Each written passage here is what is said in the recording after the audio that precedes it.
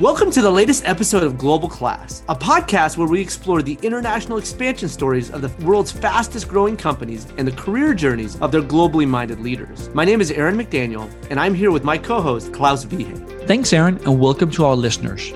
In this episode, we're excited to welcome Alessio Elionco, founder and CEO of Pipefy, a work management platform that allows companies to streamline and automate business processes. Prior, Alessio was the founder and CEO of Azucero, a local commerce marketplace, and the CEO of JR Consultoria. In our conversation, Alessio talks about the importance of thinking global from the beginning instead of just on the initial market, the importance of prioritizing people first, and building diverse teams with unique perspectives, and also the role of Agile when localizing a business, and much, much more. Let's dive into his story.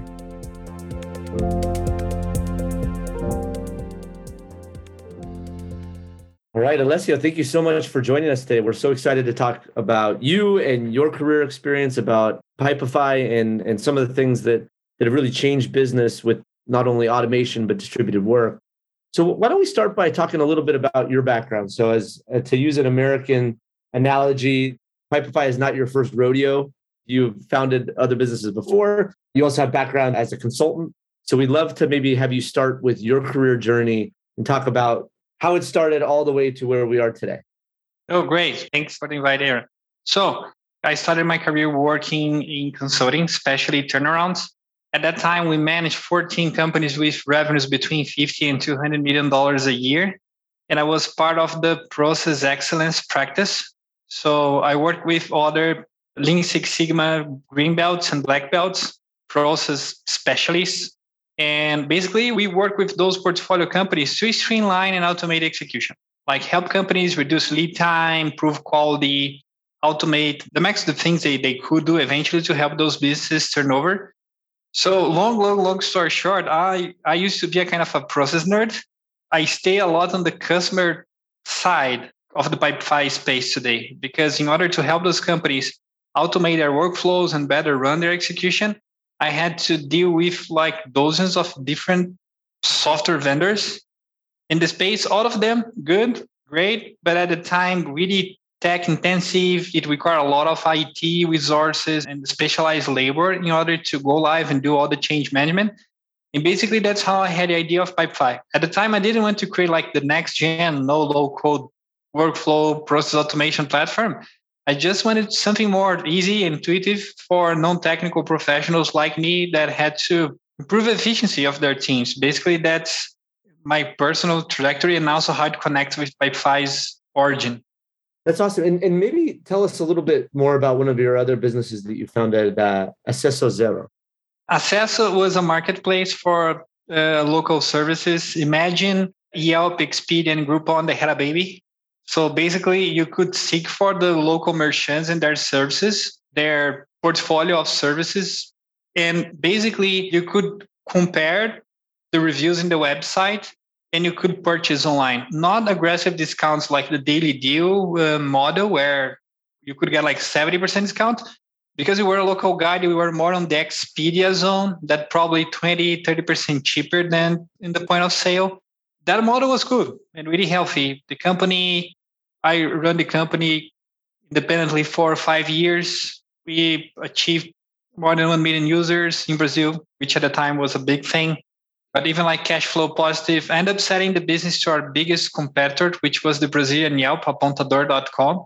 It was a good exit, not like F money. I don't need to work anymore forever, but definitely it was a good learning experience. And also after acquisition, because of that experience, I managed to be solo founder of Pipefy and fund the company myself almost like in the first year operating. So it was a good journey. That's really cool. I think one of the interesting things, obviously, I've intentionally stalked you before going on this call. So apologies in advance if you see my face in the LinkedIn and so forth, really viewing your profile and so forth. One of the things that I sort of learned from you in reviewing some of the previous podcast episodes you've been on is you talk a bit about the difference in mindset compared to back when you built Azucero and then now Pipefy. Can you talk a bit more about how you were thinking about business back then versus also how you built your company right now with Pipefy? It's sort of more of a globally oriented type of business that you're developing currently. That's a really good question. basically my first business, like, okay, it was an exit. It was cool technically paper, but I would say we got crushed. I just lost the timing. Like we got cash flow positive too fast. The business kind of moved forward well. That kind of created some overconfidence on my side. And I thought like, I do not need investors. The business is growing well and so on. And basically then the whole market changed. Yelp launched in Brazil. 2 or 3 local customers raised from big firms like Excel. Then the Daily Deal website model, they kind of landed in Brazil as well.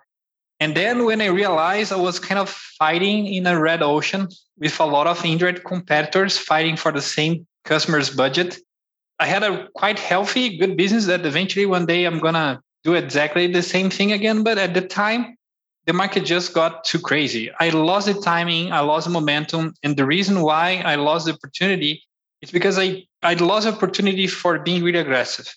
And I think I missed that opportunity. With Pipefy, I decided to, okay, if I'm going to start something again, let's make sure I'm going to be the gorilla in the room. And I'm going to be the industry leader globally. And the company that will be successful across all the markets we decide to operate. And with that in mind, I decided to start globally since day one. But the idea why that happened, it's really funny because actually, after I left my first business, 1 year after acquisition, I worked as a product consultant for an Israeli accelerator called Nestec at the time. And I asked Eyal at the time, the CEO, like, hey, how you are so successful and have so many Israeli tech companies? You are such a small market. Globally, you do not have like a good relationship with other countries and the politics, wars and all those things. So how you are successful? And he said, Alessio, exactly because of that. Every typical Israeli entrepreneur, they know they do not have a local market and they need to learn how to be successful since day one. They need to learn how to sell in big developed markets like US or Europe or Asia. And they know also they're going to be the cowboys in those industries. So they need to have a clear product competitive advantage.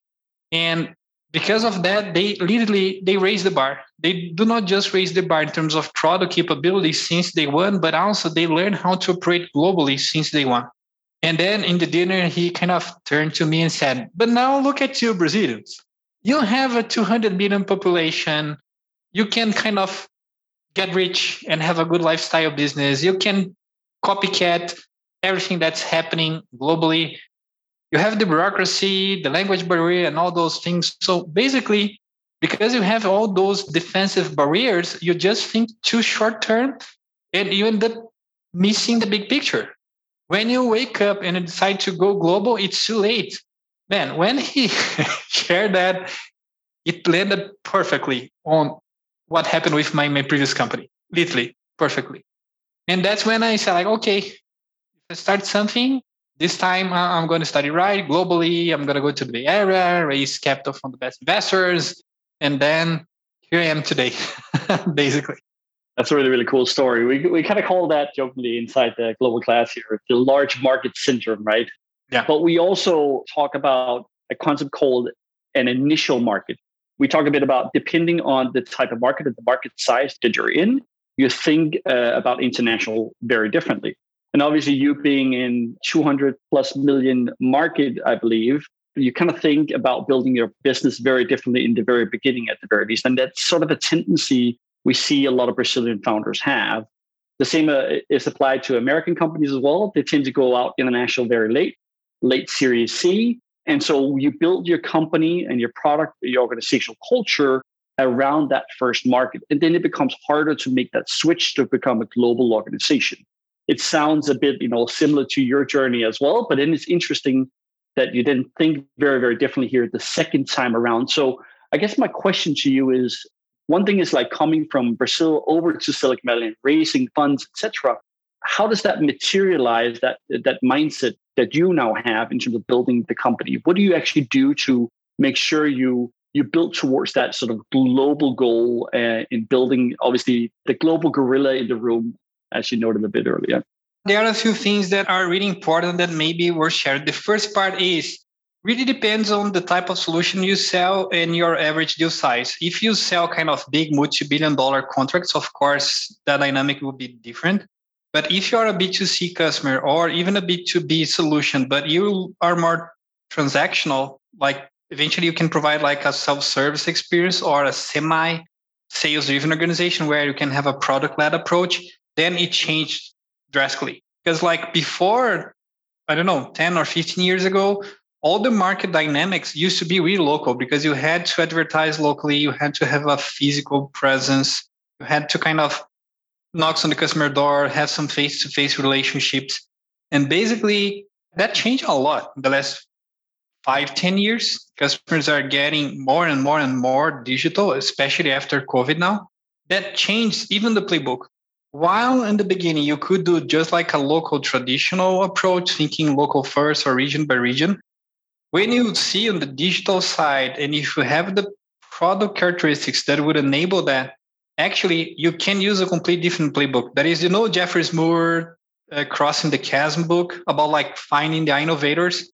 Imagine how hard it is to find a good market of innovators in Brazil, in Curitiba, where we have 2 million people, Latin, small city. So the market's really small. My ideal customer profile, it's really limited. But if you expand and you seek for that customer profile globally, and if your product has a type of buyers that they have an online behavior, they are engaged on specific communities, niche communities, they exchange a lot of lessons learned and notes and so on. Sometimes the local factor, it's marginal, it doesn't matter. And if you learn how to create and find those innovators early in the process, in the channels they use to engage online, you can have like a global approach. You can be kind of region agnostic much earlier to at least acquire those first customers. We got the first big customers globally, like IBM in Europe, Accenture, Coca-Cola in US. Like we got a lot of really good customers, not because we had like a traditional enterprise sales force, like typical every SaaS product would have, but exactly because of that flywheel. Our product experience built the relationships, provided the first value. And from there, we were able to engage with those buyers and having a commercial relationship while we were heavily based in Brazil. So that changed a lot. This is really interesting. We talk about this concept of multiple cultures that companies that are expanding globally have to consider. And we talk about 2 flavors of local culture. There's local market culture, beliefs, decision-making, rituals, whatever it might be in the local culture. And then a subset of that is local business culture, how you would operate a company, and in Pipefy's case, how you sell B2B, and then how that interacts with company culture. But then there's this 4th culture that we see emerging that we label as community culture, that we talk about how it transcends borders and how there are subgroups that have similar beliefs and mindsets that go across, not just stopping at the national borders, and how, because technology has enabled that, it gives companies opportunities. And so we had a previous guest on the podcast, Jennifer, who an executive from Airbnb. And one of the things she's talked about with us before is how early on Airbnb looked at, in particular, marathon runners as an initial adopter as they went into different markets, because whether you're a marathon runner in Brazil or the US or wherever, you have a common vocabulary, a common mindset, viewpoint on things. So very much in line with what you just said. Would love to maybe dig in a little bit to see if there are any insights for you, in particular on the enterprise side. Airbnb is a consumer example, but on the enterprise side, we find a lot of companies expanding where they typically focus is they go, okay, our initial market, what companies do we have there that are operating in these other countries? And we're going to go there because we want to sell to their existing customers because they may have the same issue. That's not always the right answer, right? Maybe talking about a few of the concepts I'm throwing out there, community culture and Pipefy's growth path, if there is any type of customers you focused on that may be cross-border. Definitely, we had a few lessons learned. The first one is, depending on the type of problem you solve, literally the localization doesn't matter. Like the way customers need your solution, it will be exactly the same. You can have like a pure global play where customers will be able to benefit exactly from the same structure. Like example, you are an OKR solution. It's OKRs, like people consume that solution the same way. There are other type of solutions that eventually you need to complement the last mile, because a really good example, sometimes we have a lot of that.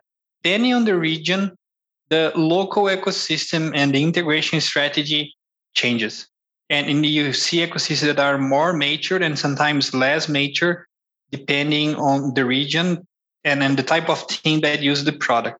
The second lesson learned we had as well is, of course, the more mission critical the solution, or the higher the size of the deal of what you sell, there will be more scrutiny.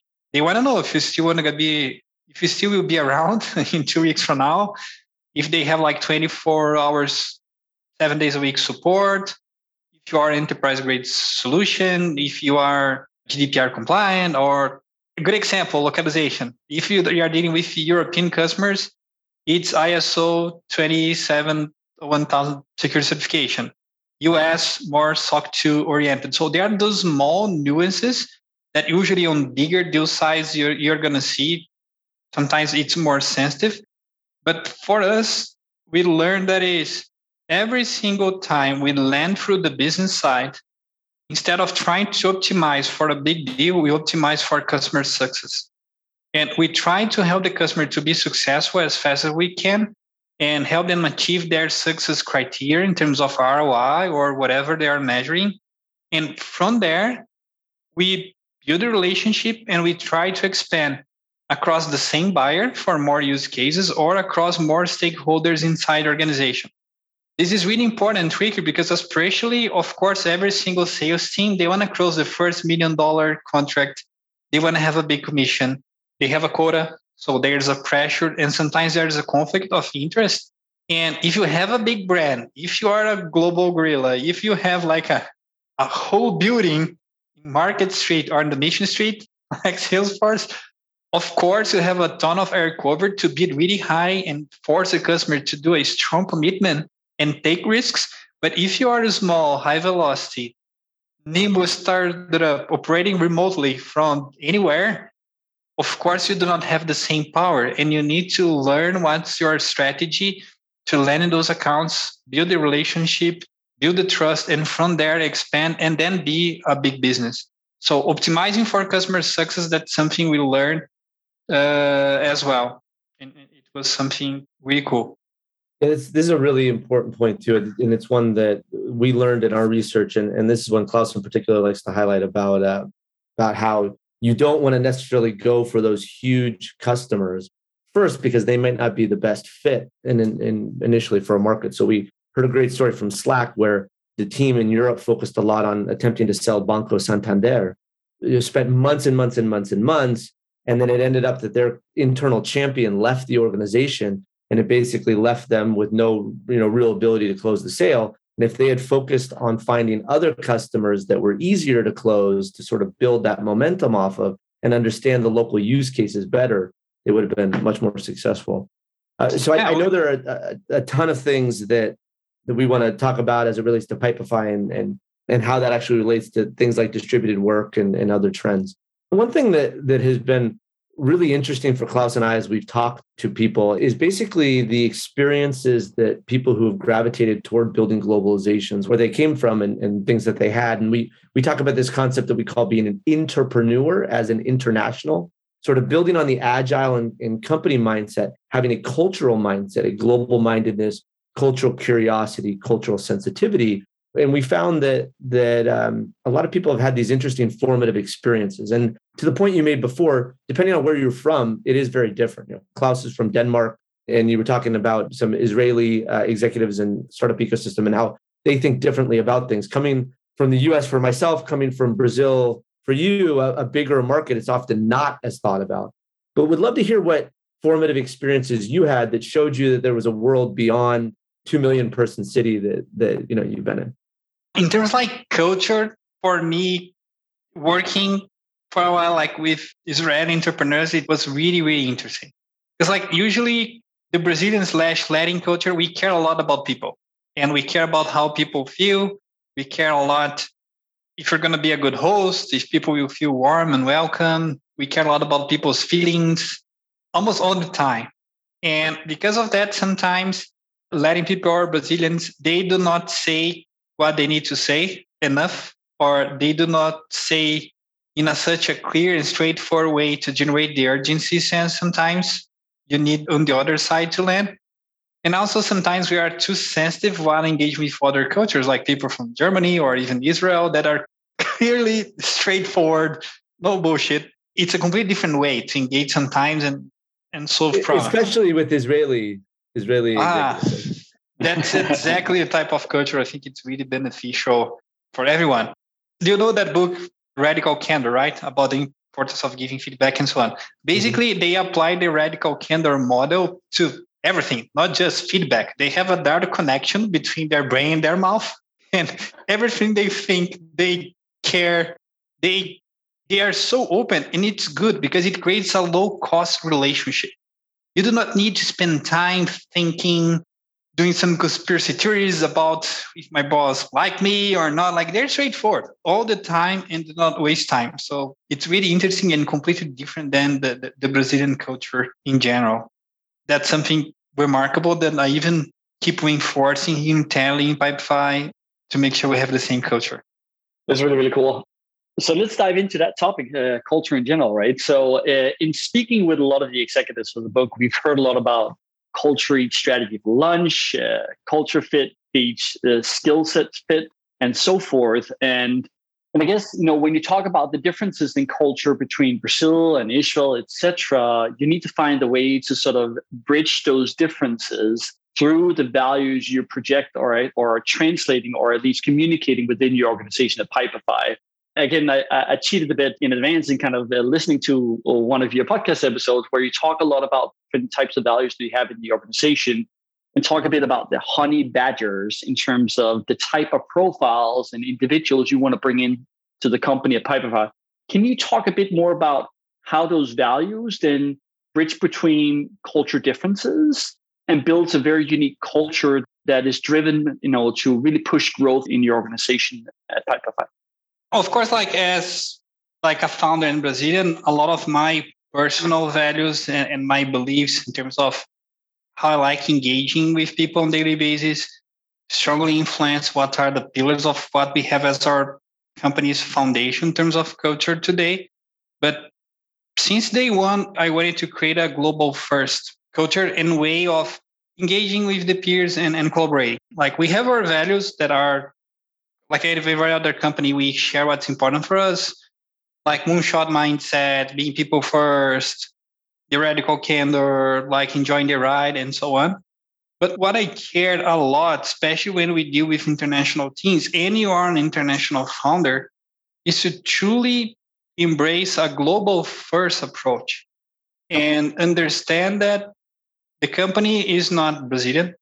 It's not like a Bay Area, Silicon Valley-based company. We are truly a global business. Why this is important?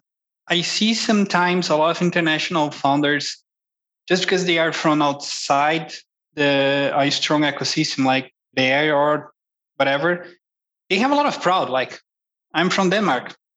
There's Zendesk. I'm from France. Like, you're going to find Ercol, Olivier and the team. And of course, just like looking to the hand count, there's that sense of identity about we're going to try to kind of also raise our flag in the world and see that we are a Brazilian tech company or a French tech company and so on. And that's a strong bond element and a strong motivator for the founding team. But as you scale up and grow and you start to recruit globally, the team members need to understand that's not the agenda of a typical global team member. They don't care. Like, they do not want to create like one of the first big Brazilian tech companies or French or a company from Denmark. They want to have a good job and they want to be happy and satisfy their needs, the things they aspire personally and professionally. They want to have a good relationship with their work environment and their peers. That's what truly matters. And if you are like a global founder, you really need to understand that. Because if you do not invest in that type of diversity since the beginning, it's like gender diversity. If you have a team with 10 developers, only men with the same background, it will be really hard to recruit a woman with a color diverse background. Of course, you can pitch diversity, you can believe and respect diversity, but to drive inclusion, it will be hard anyway. So those foundations, you need to see it since the beginning. Let's make sure we have a diverse team with different backgrounds, the things the team value and share and discuss internally the team. You need to incentivize them to have a global first approach and making sure that the region where they have the biggest headcount, it doesn't dictate culturally how the team engage. And even like the type of music you play in your happy hour, you need to take care. That's really, really interesting. I mean, I completely agree in terms of the notion of culture and in the way that you think about it. Kind of Pipefy has what we call the global class mindset, right?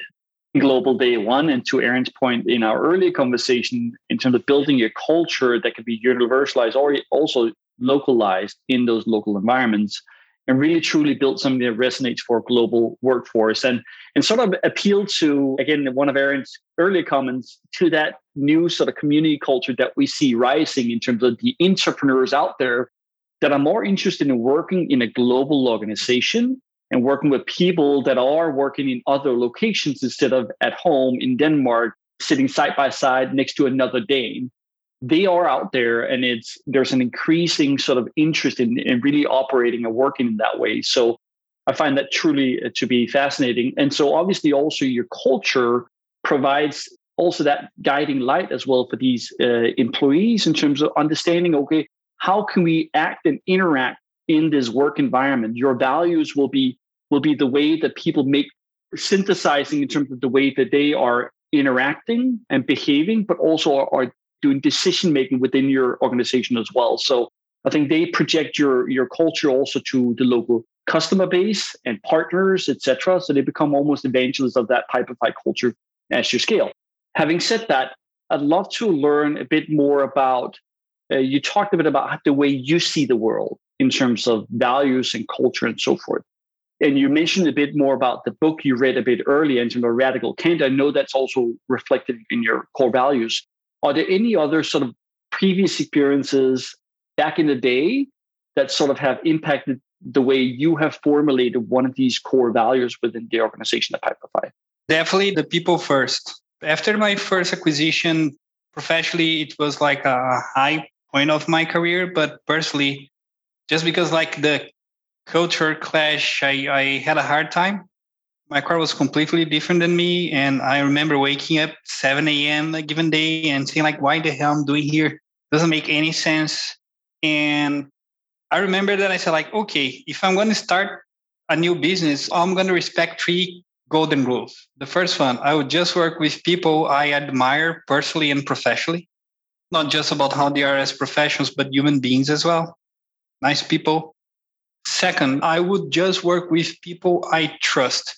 It's not that there is a lack of trust, but trust in such a way that is, I work with my guards down and I feel safe and included in a space where I'm totally comfortable to be who I'm, my personal values, I'm at home, my hobbies, the things I believe, and so on. I do not need to have a persona at work and care about the things I can or can't say and have a different persona at home or with my friends. I really wanted to create a trust environment where people feel welcome to truly be what they are seeking to be and what they value.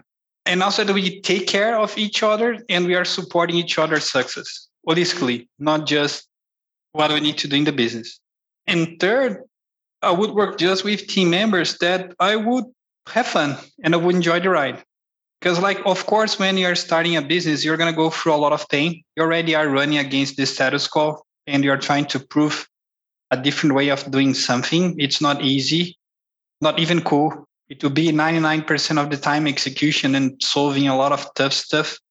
And I'm a big believer on the way you choose to react, regardless of the challenge, can have like a huge difference. For me, enjoying that tough ride, it was really important as well. And that's why the way I created that people first number one value, it was respecting those 3 rules.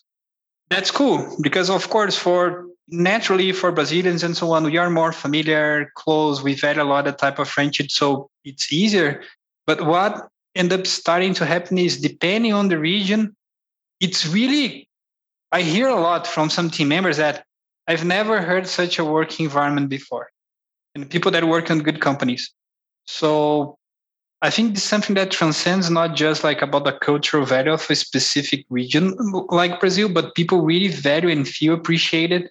And they feel well when team members truly care about each other's success. And when I mean success, not just at work, but even at home as well, and support each other in those journeys. That's something that it's still by far the most important thing. And with that in mind, and we are quite open with customers and investors as well, is my priority number one here is to be the best company someone could dream to work for. As a second priority, the best company a customer could dream to be a customer of. And third, the best company an investor could dream to invest on. Why? All the value created for customers and investors, it's built by the people behind the business. And when you look about the new generation, the outlier professionals that are truly rock stars in their field, they do not care about just money anymore. They care a lot about the type of challenges they're going to be involved. They care a lot about the quality of their peers. They are good enough, or if they have a good working relationship. They care a lot that life is not just the things you want to accomplish professionally, but how you deliver those results. If the way you work is aligned to the things you believe. And basically, I'm a big believer that is the best professionals, they have a lot of optionality and they will cherry pick their next employers. And by working to be among the best employers, you're going to get the best professionals. And by doing that type of alignment and being bold about that, you're going to be able to recruit and retain the best talent and not have to bribe your talent just with money or stocks in a hard exchange sometimes to get their brains and their hearts while they're working. One thing that's pretty core to one of what we call our 4 commitments that companies need to make to achieve a successful global scale is around trust. And to another point you made, we found this to be true with our organization because with us, we have in our team people from 4 different continents, and they're going to look at that work and engagement model differently. And some of our team is from more command and control type business environments. And we've run into some challenges with people when we've hired in those markets because they're very used to being told what the box is and sticking inside of it. And we need people to think more agile and be, take more initiative in things. And so definitely challenges around that. But ultimately, part of the core of what you're talking about is that empowerment side of things, right? Is really finding ways to transcend any local cultures otherwise and find the best people and put them in the best environment so they trust each other and are empowered. One topic that you've been talking about a good amount that I want to dig a little bit deeper into, because I think sometimes there's these misconceptions about it. Talking about this, as you labeled it, a global first approach, which we think is really important, but that doesn't mean being what often gets used, the term of being born global. And I think to the nuances, just to highlight a couple of things that you had said around you building the right people and the right team wherever they happen to be, not necessarily just focusing on hiring a team just in Brazil or something along those lines.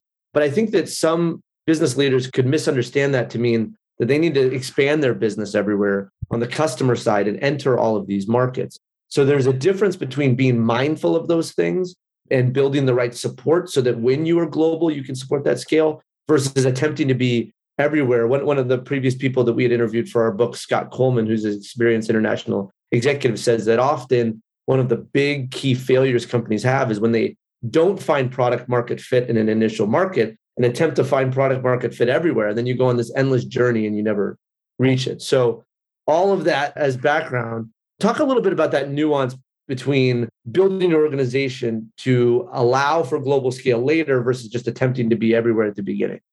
There are a few specific nuances about how you operate. Like a really good example, if you have team members that are engaged on the customer-facing side of the business, the local awareness and understanding of the radar system needs to be really sensitive. And they need to be open-minded and they need to have that superpower to be able to create bonds with whatever the culture is. Going one level down, more tactically. If you have an inside sales team, a transactional B2B enterprise product that costs you up to, $20,000, you're going to be able to fully operate remotely and it will be fine. But even with that, your professionals, you want to make sure that they won't be locally biased and they have like a global approach on understanding the competitive landscape, the ecosystem, the customer needs, and so on. The most sensitive areas, it's the customer facing marketing teams, especially product marketing, a little bit of demand gen, and so on. Sales depend on your deal size. If you're a product-led company, yes, you're going to have more flexibility and you can operate remotely from different regions.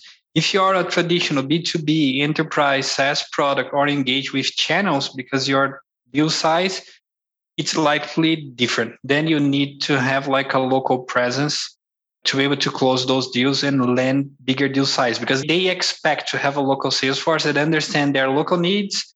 It's well connected in the ecosystem, so it's needed.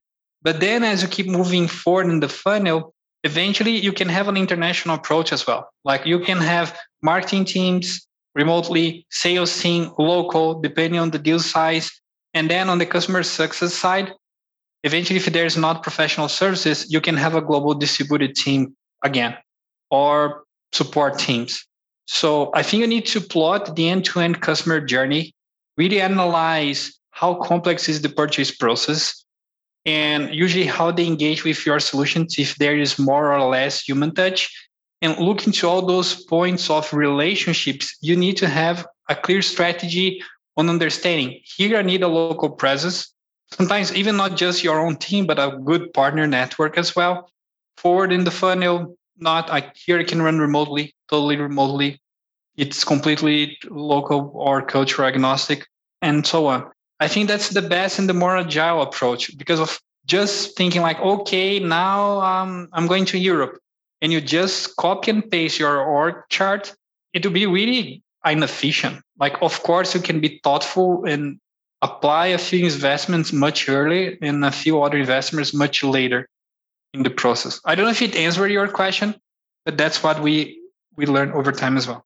No, yeah, I think you definitely touched on a few things we wanted to hear. One other topic that we've been talking about a bit, and I think you're uniquely qualified to talk about because there's this concept that Klaus and I talk about. Yes, we talk about mindset and a few of these other more intangible, softer side of things. But in order to truly be successful reaching global scale, you actually need to set up processes and structures in order to support that. Piping, if you will, and Pipefy offers some of that plumbing, right, to allow for that or scaffolding. So these momentum builders, these processes that you've set up, obviously your product can help do that for a lot of other organizations to enable distributed work. From a company perspective, what are those structures that Pipefy created that has enabled you to operate at global scale? I think you mean like in terms of how the Pipefy is operation or what the impact we... For example, one thing we talk about is this concept of a localization resource team. So a centralized team that really has a handle on how the business is being localized in different places and can be a conduit to headquarters so that a local general manager, for example, if she realizes we need to change the product or a feature in some way, instead of for a tech company, she needing to go figure out how to do that with engineering and product, she can go to this team so that she and her team can continue to focus on localizing the business and getting traction in the market instead of having to figure out how to do something at headquarters. One example, there's a concept a lot of companies have had around a playbook that they have that captures best practices to then better allow for scale into additional markets. What are maybe some of those plumbing that has been created with Pipefy that have allowed for your scale? That's really interesting. When we think about releasing a solution, usually we take a few variables into consideration. That is the region, to understand the competitive landscape and then all the ecosystem in the customer tech stack, the vertical in terms of department or industry with the specific needs of that space, and the average deal size, because it changed that drastically as well, how the engagements can vary. And with that, we iterate and probably have like a different channel structure. We have a few products that we just sell through the partners network in US, while we have a few products that are full transactional self-service, and we have like a team centralized in Brazil that support all the regions. Why it's important to have those understand those premises because the customer needs they're going to be different. Here at Pipefy, how we structure that? We evaluate those premises in terms of performance, and we see where we need a stronger localization and where we do not need a stronger localization. A really good example, we have a product specifically where the marketing team is based in Brazil, but they just are focused in our go-to-market in US, run and the whole demand generation org, but the AEs are based in US for more than 1,000 employees, and anything that's lower than 1,000 employees, our Latam team covers, which is our commercial team. So we basically understanding that journey, if we will do it centralized or decentralized, and basically we run that across the regions depending on the nature of the product. What we learn, usually product marketing, the customer journey looks really similar, and you can do the core offer. And basically what we do is we literally have an agile approach where we A/B test and we split across many channels, regions, and we evaluate, okay, how is this offer performing in this channel? What's the average sales cycle? What's the average conversion rate? What's the average deal size? What's the average cost of acquisition? And also the expansion rate of that given account. It looks that, this is too specific sometimes. Why have such a level of granularity? But it's really important because a really good example, in a few regions, you're going to end up discovering that your product will land really small and is more transactional because the ecosystem is not so mature and IT is not so involved. The compliance requirements are lower. So you can be more transactional. So the sales cycle will be really fast and the average deal size, it will be small. The same product in US, just because the compliance concerns and also the stakeholders involved, you are exposed to the organization much earlier. So the sales cycle tend to be much longer, 4 times longer, but the average deal size much bigger as well. Because when IT is involved, they do not just think on a specific problem of a team. With an horizontal solution like Pipefy, they're going to have okay, can I greenlight this product here and use across other teams as well? So they are more thoughtful, but the capture of the value can capture with the account, it's much bigger. And if you do not measure separately and you do not understand those nuances, eventually you can have a false positive or a false negative. You start engaging, you have a transactional motion in a region, and then you start launching the same product in a different region. The sales cycle starts to be really long and long and long. And you see what's happening? It's not working. It's not working. Maybe the stakeholders, they are different. The ACV and the sales cycles, they're going to be completely different. And even the account expansion later. That's what we learn and that's what works for us. So we have the product offer, which is centralized, but we roll out separately and we measure conversion rates, deal sizes, CAC payback, all the motions by region, because it varies a lot. It's not just marketing here is more or less expensive. That's really, really cool. I want to switch topic a bit because we're moving a bit towards the end of today's session. And thank you so much for sharing all these insights. Really, really awesome. And look forward to sharing it with the Global Fast community. I want to move into more like the future of business and sort of how you view Pipefy evolve over time and post-pandemic. And maybe just to give you a little example, I saw an interesting post the other day with Facebook and their leadership team being very, very distributed from, Mark Zuckerberg, hitting the waves in Hawaii to Adam Mosseri, the head of Instagram, eating lobsters on the East Coast, to even, Guy Rosen being in Israel and then the chief growth officer eating tapas in Spain. So we're seeing very much a more distributed model, right? Where the leadership will not be centrally located, to Aaron's point earlier, in terms of more that central command and control, but being very much distributed moving forward. And you also noted in our earlier conversation that's something you're seeing at Pipefy as well. So I guess I have 2 questions here. So how do you see your leadership team being operating, and will they continue to be more in a distributed fashion? I'm assuming yes, but you're going to elaborate on it. And then 2, how are you seeing your workforce strategy and hiring sort of strategy moving forward, post-pandemic? Will you be focused on sort of hiring more centrally in certain locations, or Or are you looking at just talent anywhere where they happen to be the best talent, entrepreneurs, as we call them in the Global Class book? Any thoughts?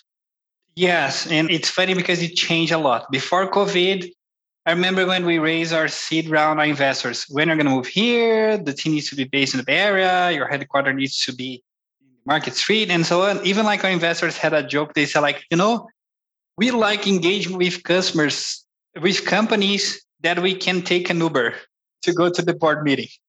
And now that changed drastically, because if in the past we had to have that local presence in the Bay Area, after COVID, we went full agnostic. We already had a remote first culture, but in between offices, not remote, work from home distributed, but across many offices. And now we are fully remote. And even our leadership in the Bay Area would say that's quite spread now. And they are are everywhere. I think the only thing that you need to care, it's about the time zone. You need to be in the same time zone to be effective, but assuming everyone is online and available to work and be productive under the same window, it's totally fine. Doesn't matter where you are based. And in our team, that's exactly the same thing. Sometimes we see a few team members, where are you? Oh, I'm in Costa Rica here with my family for a week, and the guy's working hard, 10, 12 hours a day. So it works perfectly fine for us. That's awesome. Well, let's move into the most exciting questions of today. Obviously, I'm biased leading that section, but we have one concept called 3 pieces of advice. And essentially, it is short form, answers, not elaborative, just very, very quickly and snappy. And imagine your house is on fire, you need to get out the door very quickly, or you're coming down the elevator and have to answer these questions very, very fast. So are you ready for the hot seat, as we call it, and answer these questions, Alessio? Yeah. Awesome. Beautiful. What one piece of advice would you give to someone interested in building a career around international business? Meet other international professionals, international entrepreneurs. You can learn a lot from them, and they will help you with all their mistakes to make sure you won't make the same, but also will open doors, connect you with other professionals with the same profile, and that can change your trajectory. Awesome. It can build that empathy and that culture curiosity and understanding of others in other ecosystems. Definitely. What one piece of advice do you have for a business leader expanding a business to new markets? Do not, especially if you are not based in the Bay Area and going international and you are from outside the US, is try to be agile and have a fast iterative approach and try to run that org remotely. And as the business demand, start investing more and more locally. You do not have to have the office set up near power station and have like a whole infrastructure to kick off and start learning.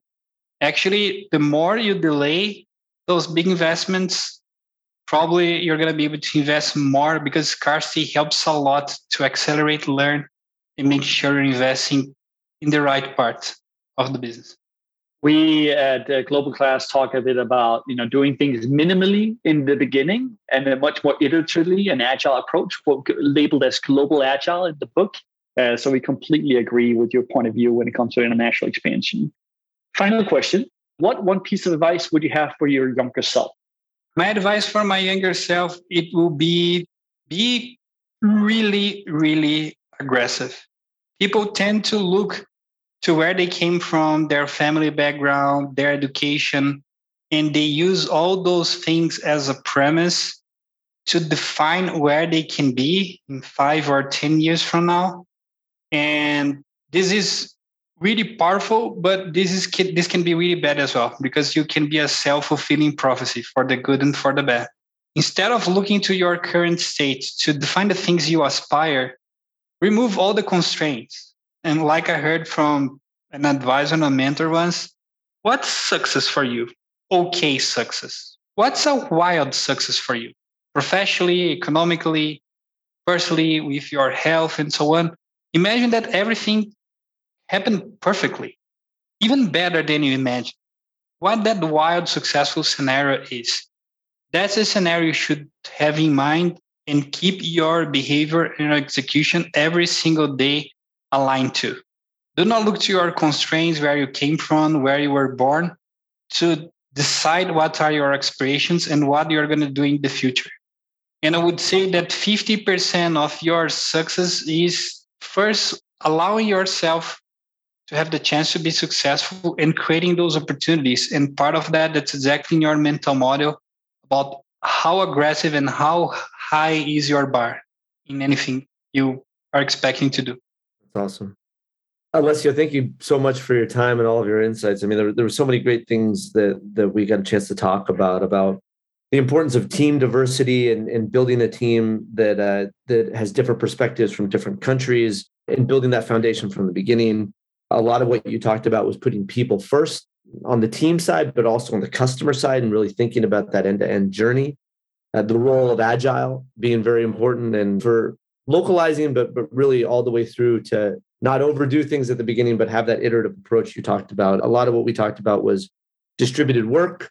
We talked about whether you come from a small or large market and those different perspectives. And to highlight your last thought, quoting Michael Jordan in his acceptance speech into the Basketball Hall of Fame, he said, "Limits like fears are often just an illusion, not putting limits to things, dreaming big and going for things." So thank you so much. We wish you the best of success as you continue to scale out Pipefy globally. And we really appreciate your insight.